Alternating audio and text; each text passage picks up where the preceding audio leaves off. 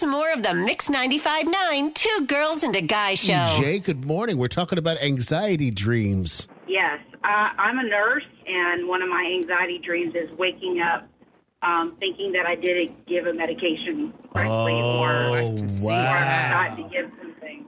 So not only giving the wrong, but like forgetting to give it at all.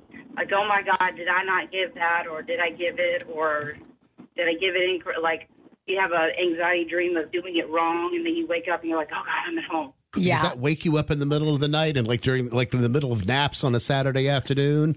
It has, yes. It's not a good feeling. I get it. My sister, whenever she stays with us, if my parents go out of town, especially in the beginning it started, my sister's bipolar schizoaffective. And so she has meds that she has to take all the time that are important to keep her healthy and, on the right track and all of that.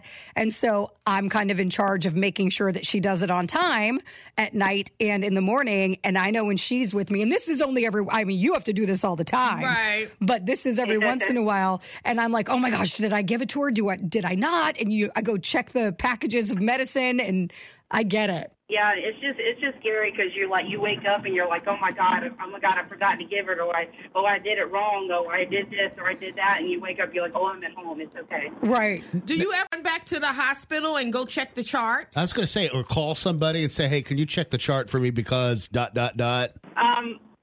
Usually, well, if I'm really worried about something, I have called and said, you check this or whatever, and I'm normally fine. Mm-hmm. Or, but yeah, it's a horrible dream. It's just you overthinking it. Right. Yes, it's overthinking it. You always want to be so cautious with what you do, and you always focus on what you do, and you have to be correct all the time. Right. Absolutely. Totally get it. Thank you so much for calling, EJ.